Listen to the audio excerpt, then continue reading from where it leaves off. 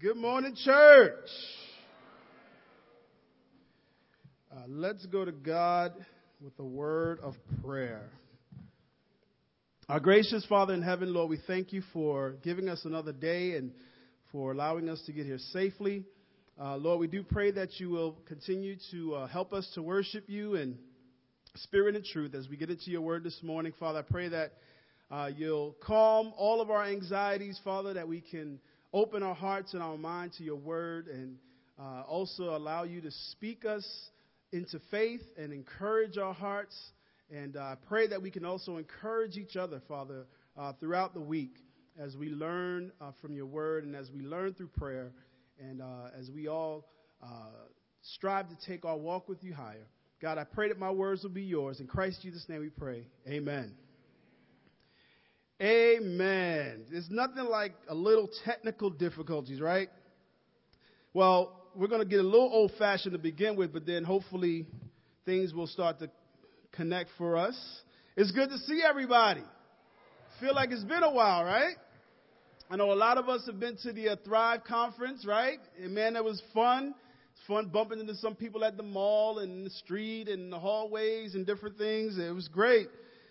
This message actually, I think, is it's one of the responses to our time at Thrive, because there were a lot of lessons, a lot of great classes, a lot of great speakers, and I was just happy to be a participant.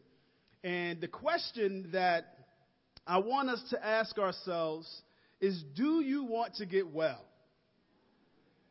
You know, oftentimes we come before God and we open up our Bibles and we read and we pray. And sometimes we're like, well, why am I doing this? Why am I a Christian? Why am I coming to church? Why do I sit down in a place and have some guy yell at me for 45 minutes and tell me all the things I need to change?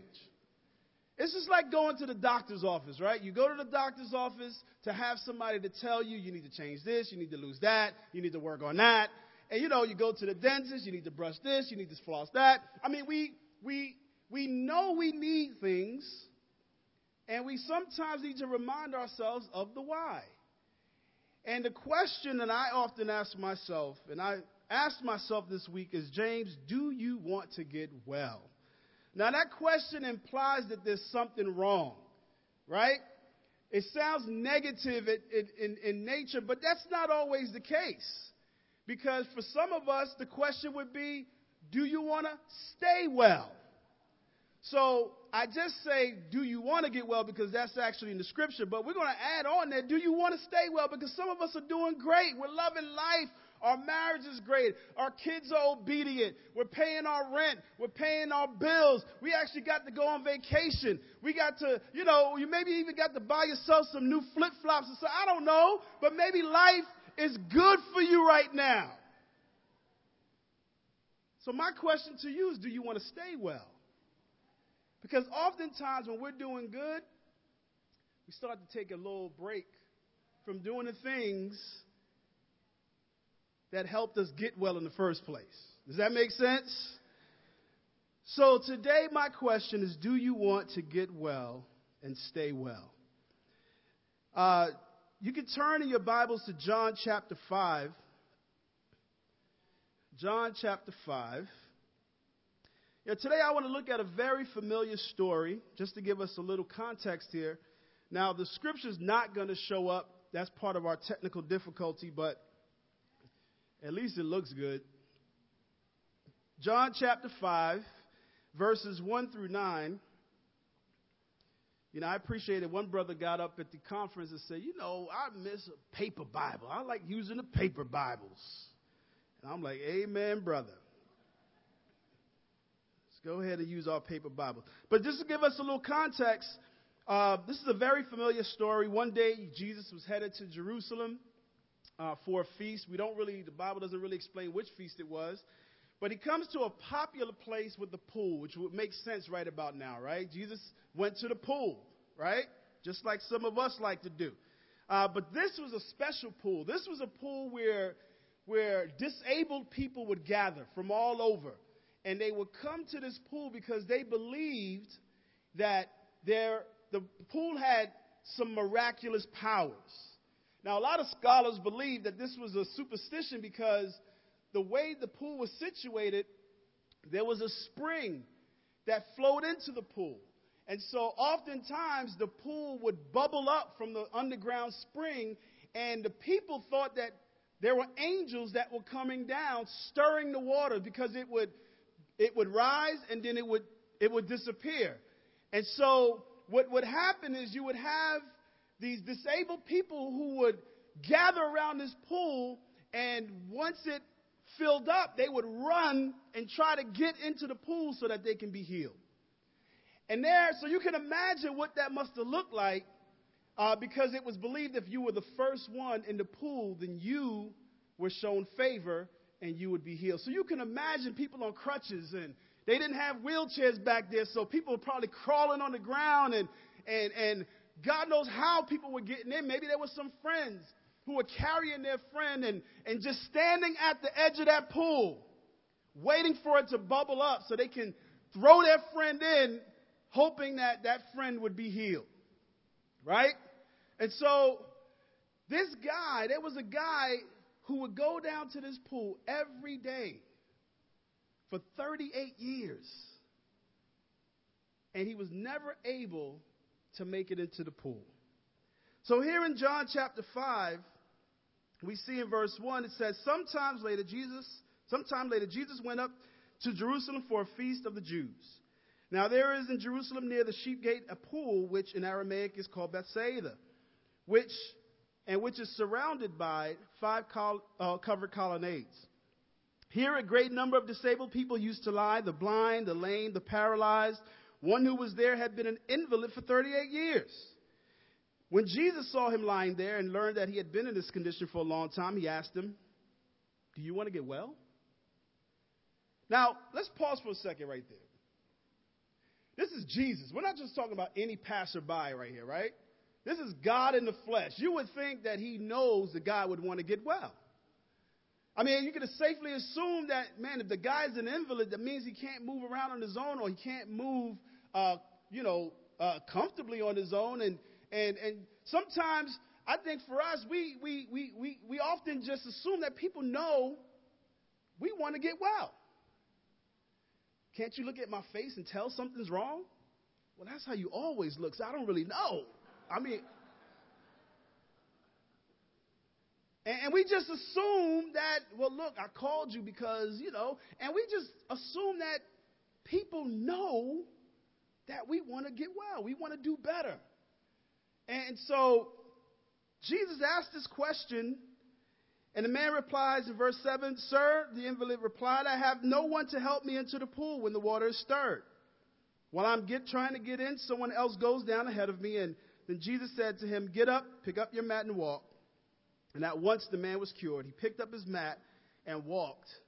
The day on which this took place was a Sabbath.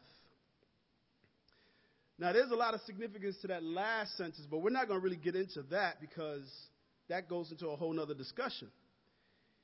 But the point I want to make here is that this man was stuck for 38 years. 38 years. And I think some of us can relate, maybe not to his physical condition, but to his spiritual condition. Is there anything in your life right now keeping you from moving forward? Have you been going to the same place for years, hoping that something would change? Hoping that something would be different that day, only to be faced with the same result year after year after year. Some people would say or argue that this man was going to the wrong place. You don't go to a pool to get healed, right? You go to the hospital. You go to the doctors. Well, we'll look in a few minutes. We'll see that that's not always the case either. And maybe that is true. Maybe this man was going to the wrong place. Maybe it's his fault. You shouldn't have been going to the pool for 38. After year 2, you would think he would go somewhere else. But the man was desperate. And I think some people are so desperate that they'll go to the same place over and over and over again because they want to be healed. And they'll go to what's familiar, hoping that something will be different. Sometimes the Bible will use physical handicaps to describe spiritual ones. You know, the blind can be looked at as people who have no faith. They can't see God in their lives. They can't see God working. So the blind sometimes are used to describe those who can't see God. The lame would describe those who are often stuck, unable to move forward.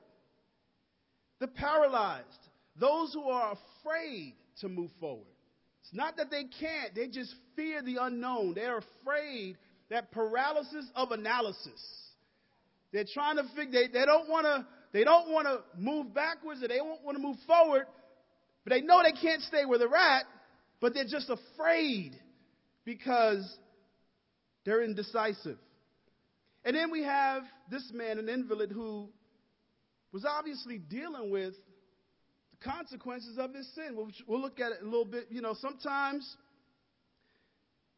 our condition, our present condition, is the result of something we've done in the past. Now, it's important to note that every time someone was physically disabled in the Scripture doesn't always mean that they were sinful. That's not the case for everybody. Just want to make that clear. But let me ask you, do you have something in your life that's disabling you from living the way that God has intended you to live? Do you want to get well? Do you feel as if you cannot move forward because something is crippling your faith? Do you want to get well? Do you feel enslaved to an addiction and powerless to its grip on your life? Do you want to get well? See, Jesus asked this man a very direct question. Do you want to get well? And I believe Jesus is asking some of us the same question today. Do you want to get well? And for others, do you want to stay well? Because just because we get well doesn't mean we're going to stay well. Now, there are three keys that I think can help us get well and stay well. The first key is desire. That is what I call first aid. Usually when you hurt yourself, you administer first aid, right? Or you put a Band-Aid on it, you try to cleanse the wound, or you do something until, the professionals come.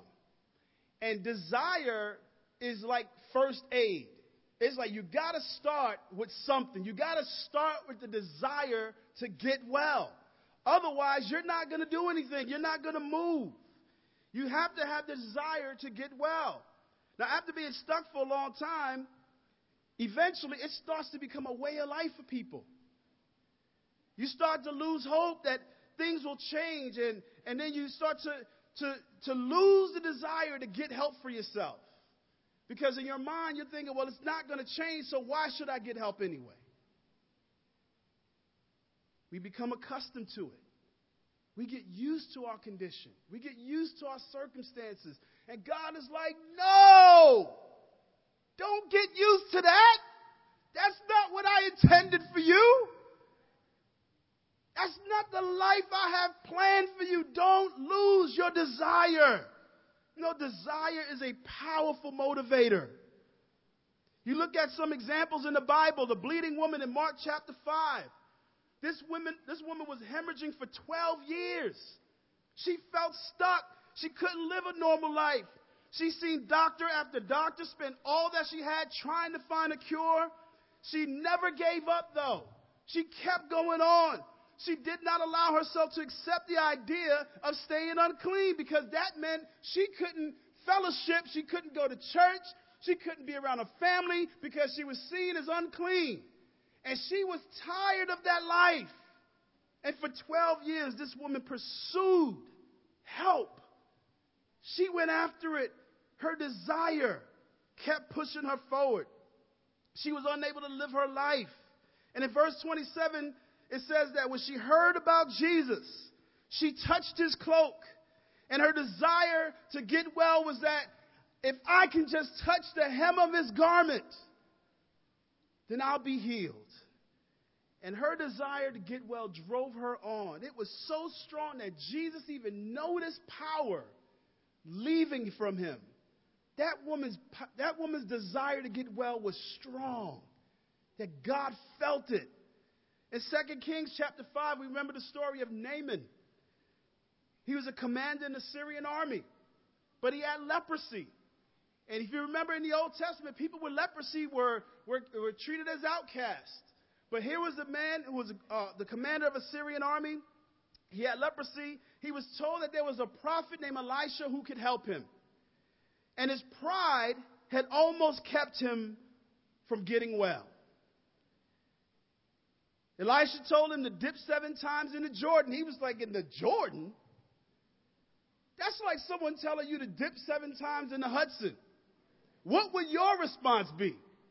The what? Don't y'all got a pool with some chlorine in it somewhere? Like the Hudson?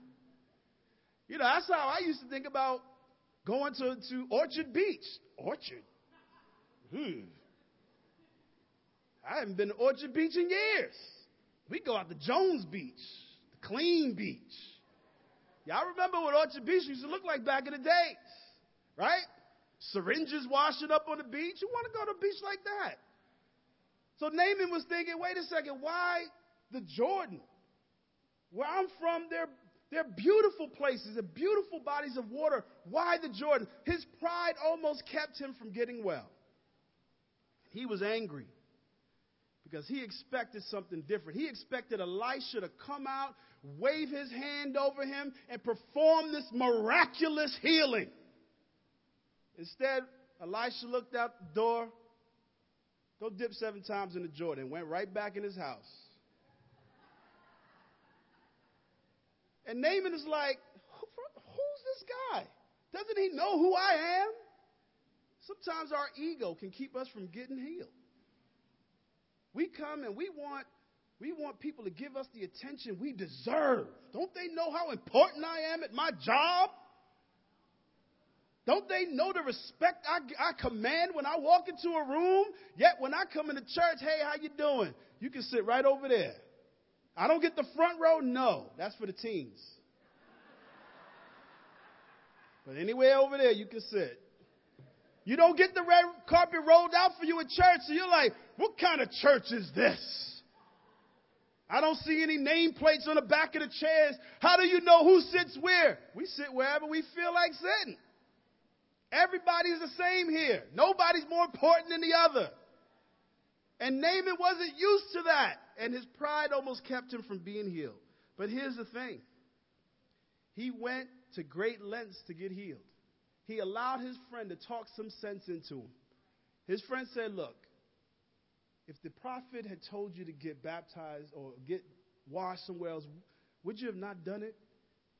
You know, let's be smart here. You're suffering. You're hurting. Just do what he said. And Naaman humbled out. He listened. And because he had a deep desire to be healed, he was healed. You know, these are just a couple of examples. And God is looking into our hearts to see if the desire to get well is there. Because we can talk a good game. We can say all the right thing. We can give all the right answers. Yes, I want this. Yes, I want to do it. But God is looking for the desire. How bad do you want it? How much do you want this? How bad do you want your circumstance to change? God is looking for that desire. You know, of all the people at the pool, Jesus approached this man. There were a lot of other people there. And I wonder, like, why him? Why did Jesus go to him of all the other people? And I think maybe it's because his desire to get well was greater. And his situation, his circumstances was intense. So maybe Jesus said, you know what, I'm going to go to him. But we have to have that desire. In Psalm chapter 10, verse 17, you hear, O Lord, the desire of the afflicted. You encourage them and you listen to their cry.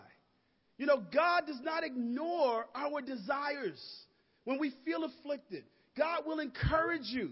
God will listen to your cry. God will come and God will lift you up. God doesn't ignore desires to get well. He's drawn to it. And, the other things can be said as well. In Proverbs 13, verse 4, the sluggard craves and gets nothing. The key word there is sluggard, lazy. When we're lazy, we can want the world. That doesn't mean you're going to get it. But the desires of the diligent are fully satisfied. Those who are willing to go where God is pointing them, their desires will be fully satisfied. Not partially, fully satisfied. That's the God we serve. He promises to encourage and satisfy us. How bad do you want your situation to change? Cry out to God, and Jesus will always respond. The second key is we got to take it higher. We got to take it higher. Now, I know right away we're thinking, what else? What I got to do? Sometimes you don't really have to do a whole lot, or it's not as much as you think you need to do. When you want to get well, you got to have the desire. That first stage, you got to have that desire to get well. The next thing, you got to get up and go. You got to get up and go to the hospital. You got to get up and go where you're going to get the help. Just sitting at home isn't going to help some of us. Lord, I want to grow in my faith. Then get up. Lord, I want to grow in my responsibility. I want to serve. I want to do more. Then get up. You're not going to do a whole lot for God laying around. You got to have the desire, but then you got to do something with that desire. You got to do something with that desire. Verse 7, the invalid replied, I have no one to help me into the pool when the water is stirred. While I'm trying to get in, someone else goes down and heals me ahead of me. Then Jesus said to him, get up, pick up your mat and walk. At once the man was cured. He picked up his mat and walked. Now Jesus asked this man a direct question, and what did he get in response? He got a story.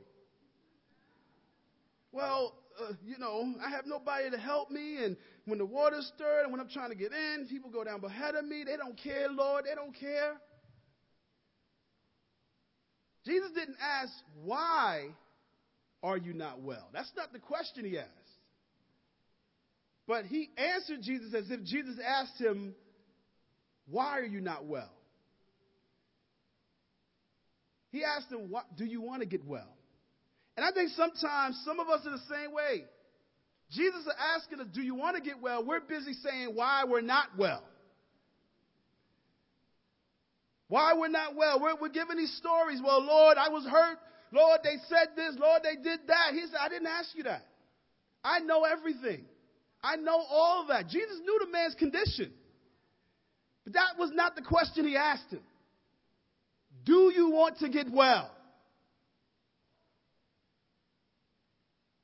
If we want to get well, we got to get rid of some of these excuses. When we make excuses, we take the power away from God and give it to our excuses. And when we do that, we make our excuses seem bigger and more powerful than God.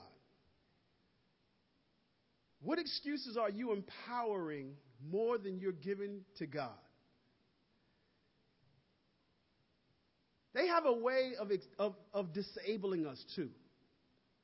Keeping us from living a life of fulfillment, living a life of happiness. We take those woe to me scriptures personally. Woe to me because I'm lonely. Woe to me because I didn't get that promotion. Woe to me because I didn't get to finish college. Woe to me. And we start coming down on ourselves and we're beating ourselves up and we're looking at our excuses and we're looking at God and God is starting to shrink compared to our excuses.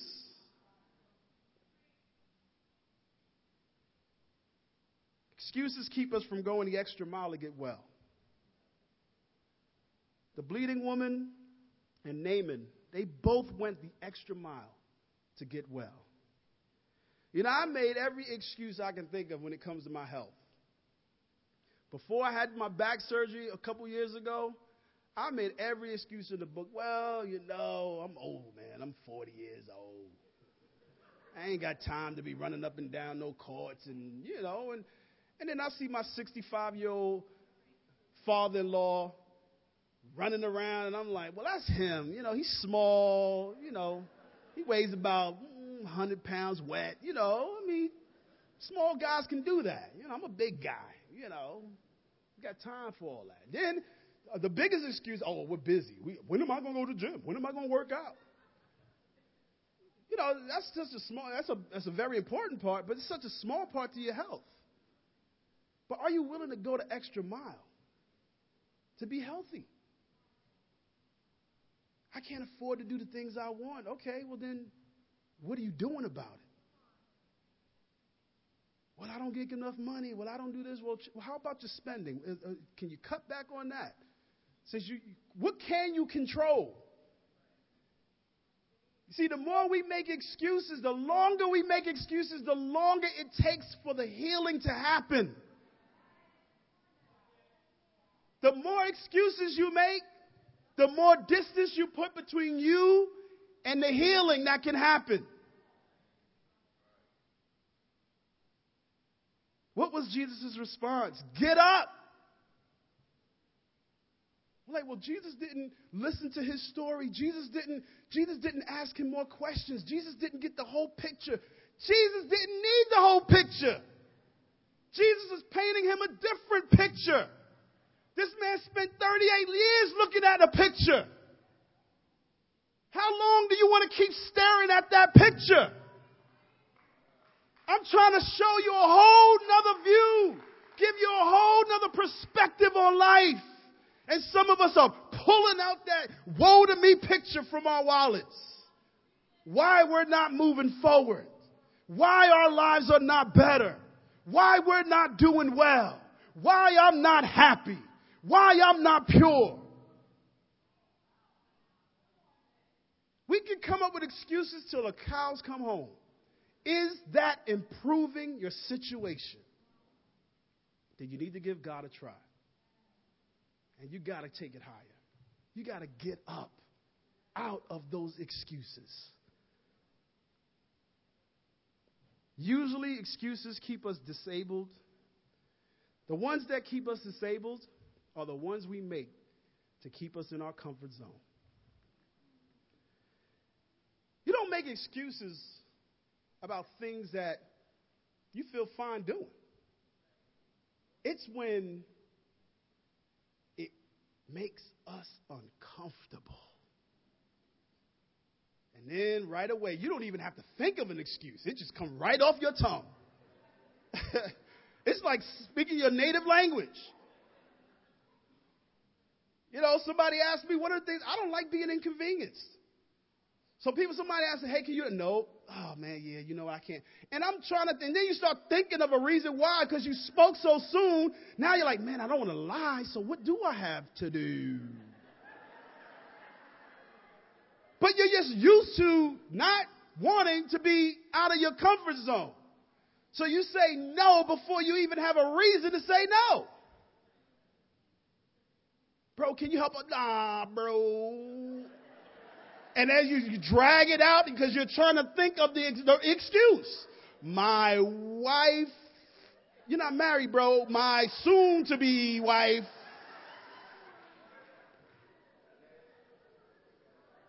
Bro, we need some teachers, bro. I got to get the kids. And we sound crazy, and people know we're lying.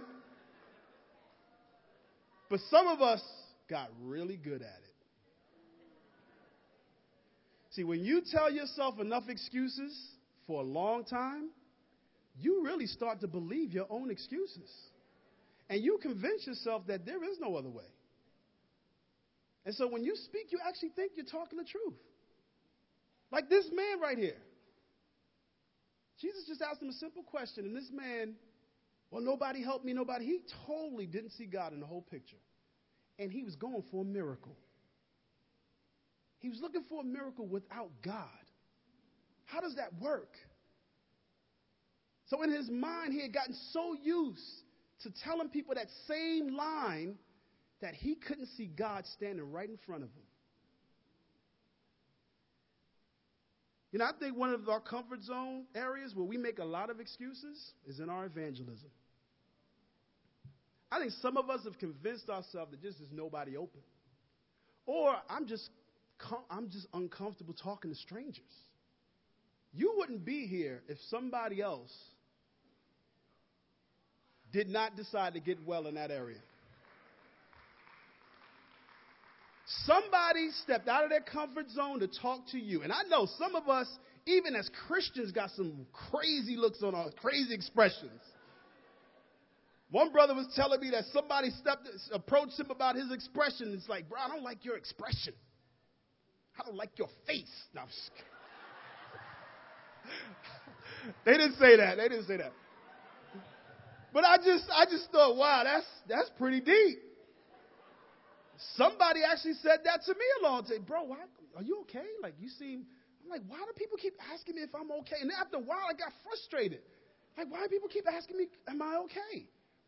And then one day I'm going shopping with my mother in the supermarket, and I happened to walk down the frozen food aisle and caught a glimpse of myself. And I'm like, that's why.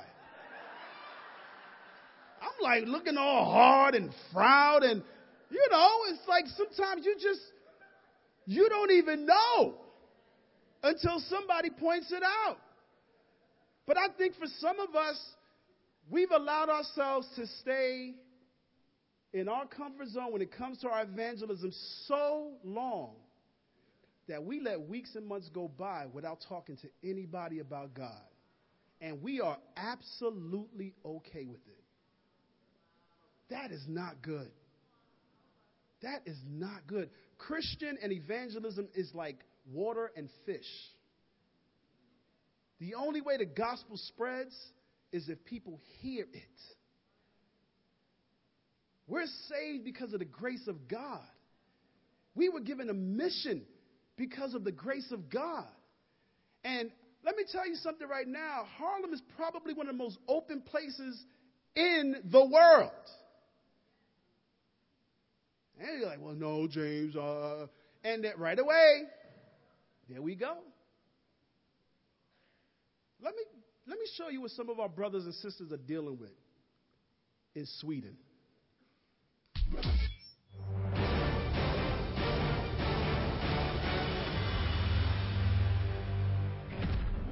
This is Chris Reed in Sweden for ICOC Hot News on the churches in the Baltics and Nordics. Today we're going to show you what it's like evangelizing in our part of the world, where it's not just atheistic. In many cases, it's actually even anti-Christian. To give you an example, we took to the streets in Stockholm, Sweden, and asked people what they believe. Tro och kärlek. Do you have faith in anything? Faith? Well, I believe in peace and love.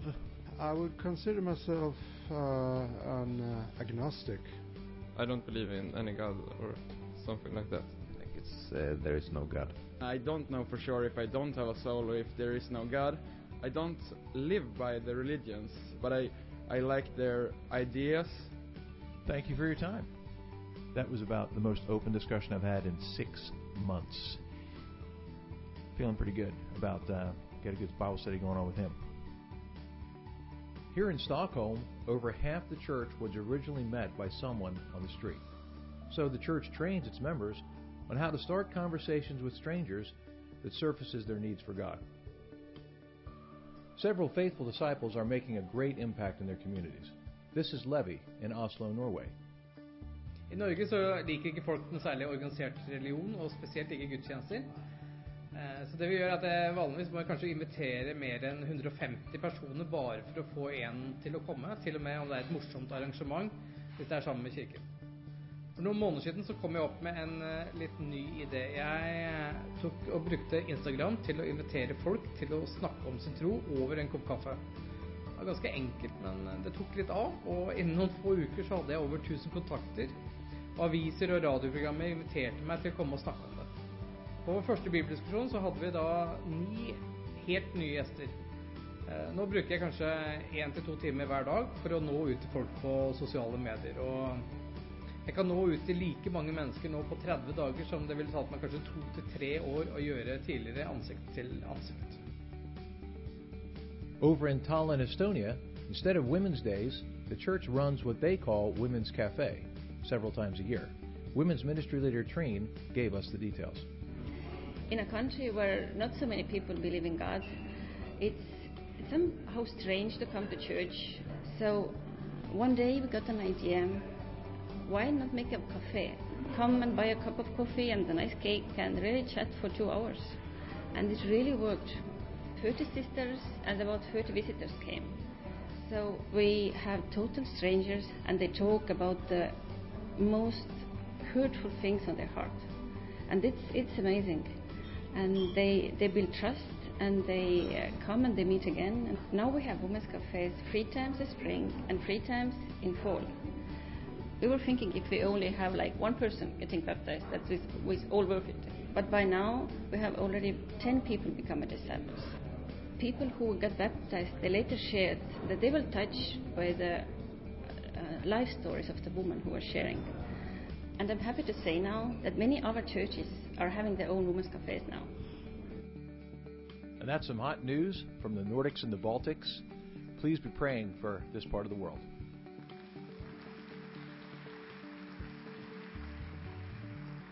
Amazing, right? Simple ideas. All because people decided, I just want to take it higher. We have no excuse. We live in a society where people do believe in God, where they would at least give you a chance to sit down in a Starbucks or in your home and talk about God. We're not dealing with those type of situations. And so what excuses are we holding on to that are keeping us from opening our mouths to those who would readily be open and respond to our life story? You know, Jesus is calling us to get up. And it's by the power of God that enabled that man to get up. It wasn't something he was able to do on his own. If that was the case, he would have done it 38 years ago. But it's by the power of God. You know, we see what simple faith can do. One brother had to talk to 150 people just to get one. But he did not let that stop him. He did not let the atheistic society he lived in, the anti-Christian society he lived in, be an excuse to stay quiet. And we can't afford to do that. Maybe it's not evangelism for you. Maybe you're very evangelistic. Maybe it's your health. Maybe it's your finances. Maybe it's your marriage. Maybe it's your parenting style. Don't let excuses keep you from taking it higher. Do you want to get well? Do you want to get well? Take that leap of faith. Come up with a plan. You know, believe it or not, this man had a plan. I'm going to go down by the pool every day, and hopefully someone will show some compassion. And guess what? Eventually, it paid off. Imagine if he was not consistent, and he missed that one day that Jesus decides to show up. He would still be an invalid. That one day, he was at least consistent. So if you come up with a plan, any plan, I don't care what kind of plan it is, be consistent until God blesses it. Don't give up. Don't give in to the excuses. And then finally, be inspired to avoid the fire. In John chapter 5, verse 9, Jesus, after healing this man, he runs into the Jewish leaders of the time who were really against Jesus. Most of them, not all the Jews, but most of the Jewish leaders. And because he was healed on the Sabbath, they made a big issue about that over the fact that the man was healed in the first place. And so here we see in verse 9, it says that once the man was cured, he picked up his mat and walked. The day on which it took place was the Sabbath. And so the Jews said to the man who had been healed, "It is the Sabbath, the law forbid you to carry your mat."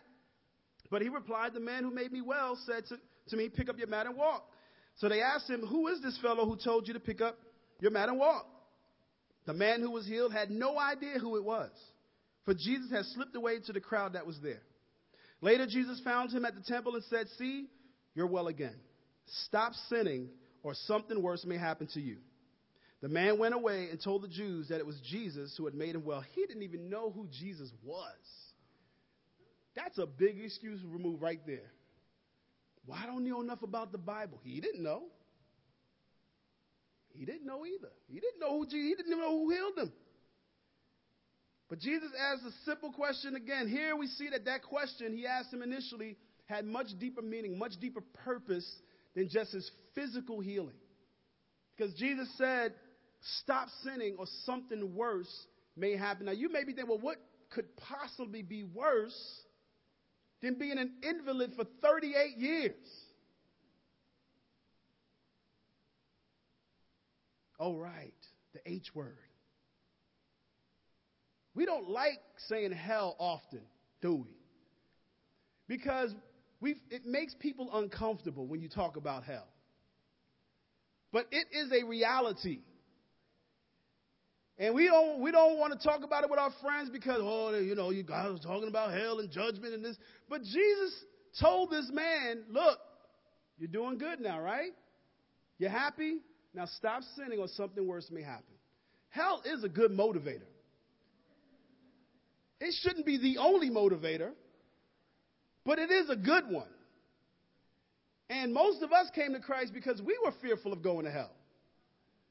And so Jesus, being the one who spoke about hell more than anyone else in the Bible, do you think that's also part of the gospel?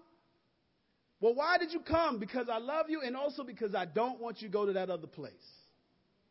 It's as simple as that. And obviously this man, however he lived his life prior to becoming an invalid, his lifestyle led to him being in a condition he was. Sometimes our sin does that. Now that's not every case, but sometimes it is. And Jesus is saying we need to be inspired to avoid the fire. Let hell motivate you to live right. Let eternal separation from God be part of your motivation for why you live right. You know, in the story of the rich man and Lazarus, the rich man tried to use his own experience in hell to motivate his own family to stop sinning in Luke chapter 16. In verse 24 it says, so he called to him, Father Abraham, have pity on me and send Lazarus to dip the tip of his finger in water and cool my tongue because I'm in agony in this fire. Now, people have debated for years whether or not this was just one of Jesus' parables or whether this was a real story. Most of the time when Jesus uses a parable, he doesn't use names. In this story, he uses a name, which implies that it's talking about a real situation right here. Hell is so hot that he thought a dip of a finger in water could ease his agony. And then down in verse 27, it says, he answered, I beg you, Father, send Lazarus to my father's house, for I have 5 brothers. Let him warn them so that they will not also come to this place of torment. And Abraham's reply was, they have Moses and the prophets. Let them listen to them. No, Father, you don't understand. If someone from the dead goes to them, they will repent. He said to them, if they don't listen to Moses and the prophets, they'll not be convinced even if someone rises from the dead. You know, some people respond right away to God's grace. Others wait until it's too late. And here, this man wanted someone to warn his family and thought that if someone came back from the dead, that would be enough to inspire them to avoid that fire. Jesus is saying, don't wait until it's too late. Be inspired now. We have Moses and the prophets just like they did. We have our Bibles to inspire us to live the right way. God has saved us from incredible pain. Incredible pain. And he's encouraging us that there is something worse than what we experience here on earth. And the only way to avoid that is to stop sinning, to turn and walk in the way of God. It makes us uncomfortable talking about hell. I get uncomfortable preaching about hell sometimes. But it is a reality. And honestly, I appreciate that it's in that story because think about it. Jesus healed 7 lepers one time. Only one of them came back to thank him. So there's no guarantee that just because God takes care of your life and blesses your life, that you're going to start following God. There's no promise that if God saves your soul, that if God forgives your sin, that if God heals your wounds, that if God takes away your debt, that you're going to keep following him wholeheartedly. So there has to be the reality check in the message. Get well and stay well. Get well and stay well. Well, Lord, if you give me a husband, if you give me a wife, I will follow you. Here you go. That's no promise that we're going to keep our commitment to God. Well, Lord, if you give me a raise, you know how bad. Here you go. Contribution coming. You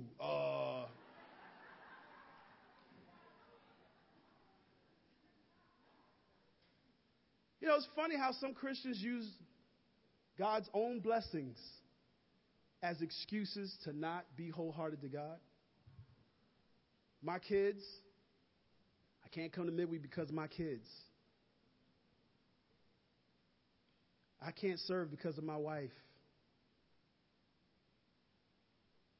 The job he gives us, sometimes we got to be careful what we ask for. The higher up you go, the more responsibility, the more commitment they're going to demand. That paycheck looks good, but at what cost? Now, I believe we need to strive for the best. We need Christians in some of the highest places in authority in the world. I absolutely believe that. But not at the cost of your salvation. So God is asking us this morning, do you want to get well? Do you want to stay well? Because if you do, then you need to have that desire. And you need to be willing to take it higher. Do whatever you got to do to get out of your comfort zone. God is with you. God will enable you. God will bless you. God will walk with you. Jesus stood right there until that man was able to stand on his own. Imagine what he could have said. Well, I hadn't walked in 38 years, Jesus. That man got up and he walked. We got to step out on faith and trust in God that he will walk with us. And then lastly, we got to be inspired to avoid the fire, living a life of repentance. Don't think just because you were baptized that you can't slide back. We want to stay well until God calls us home, and to God be the glory.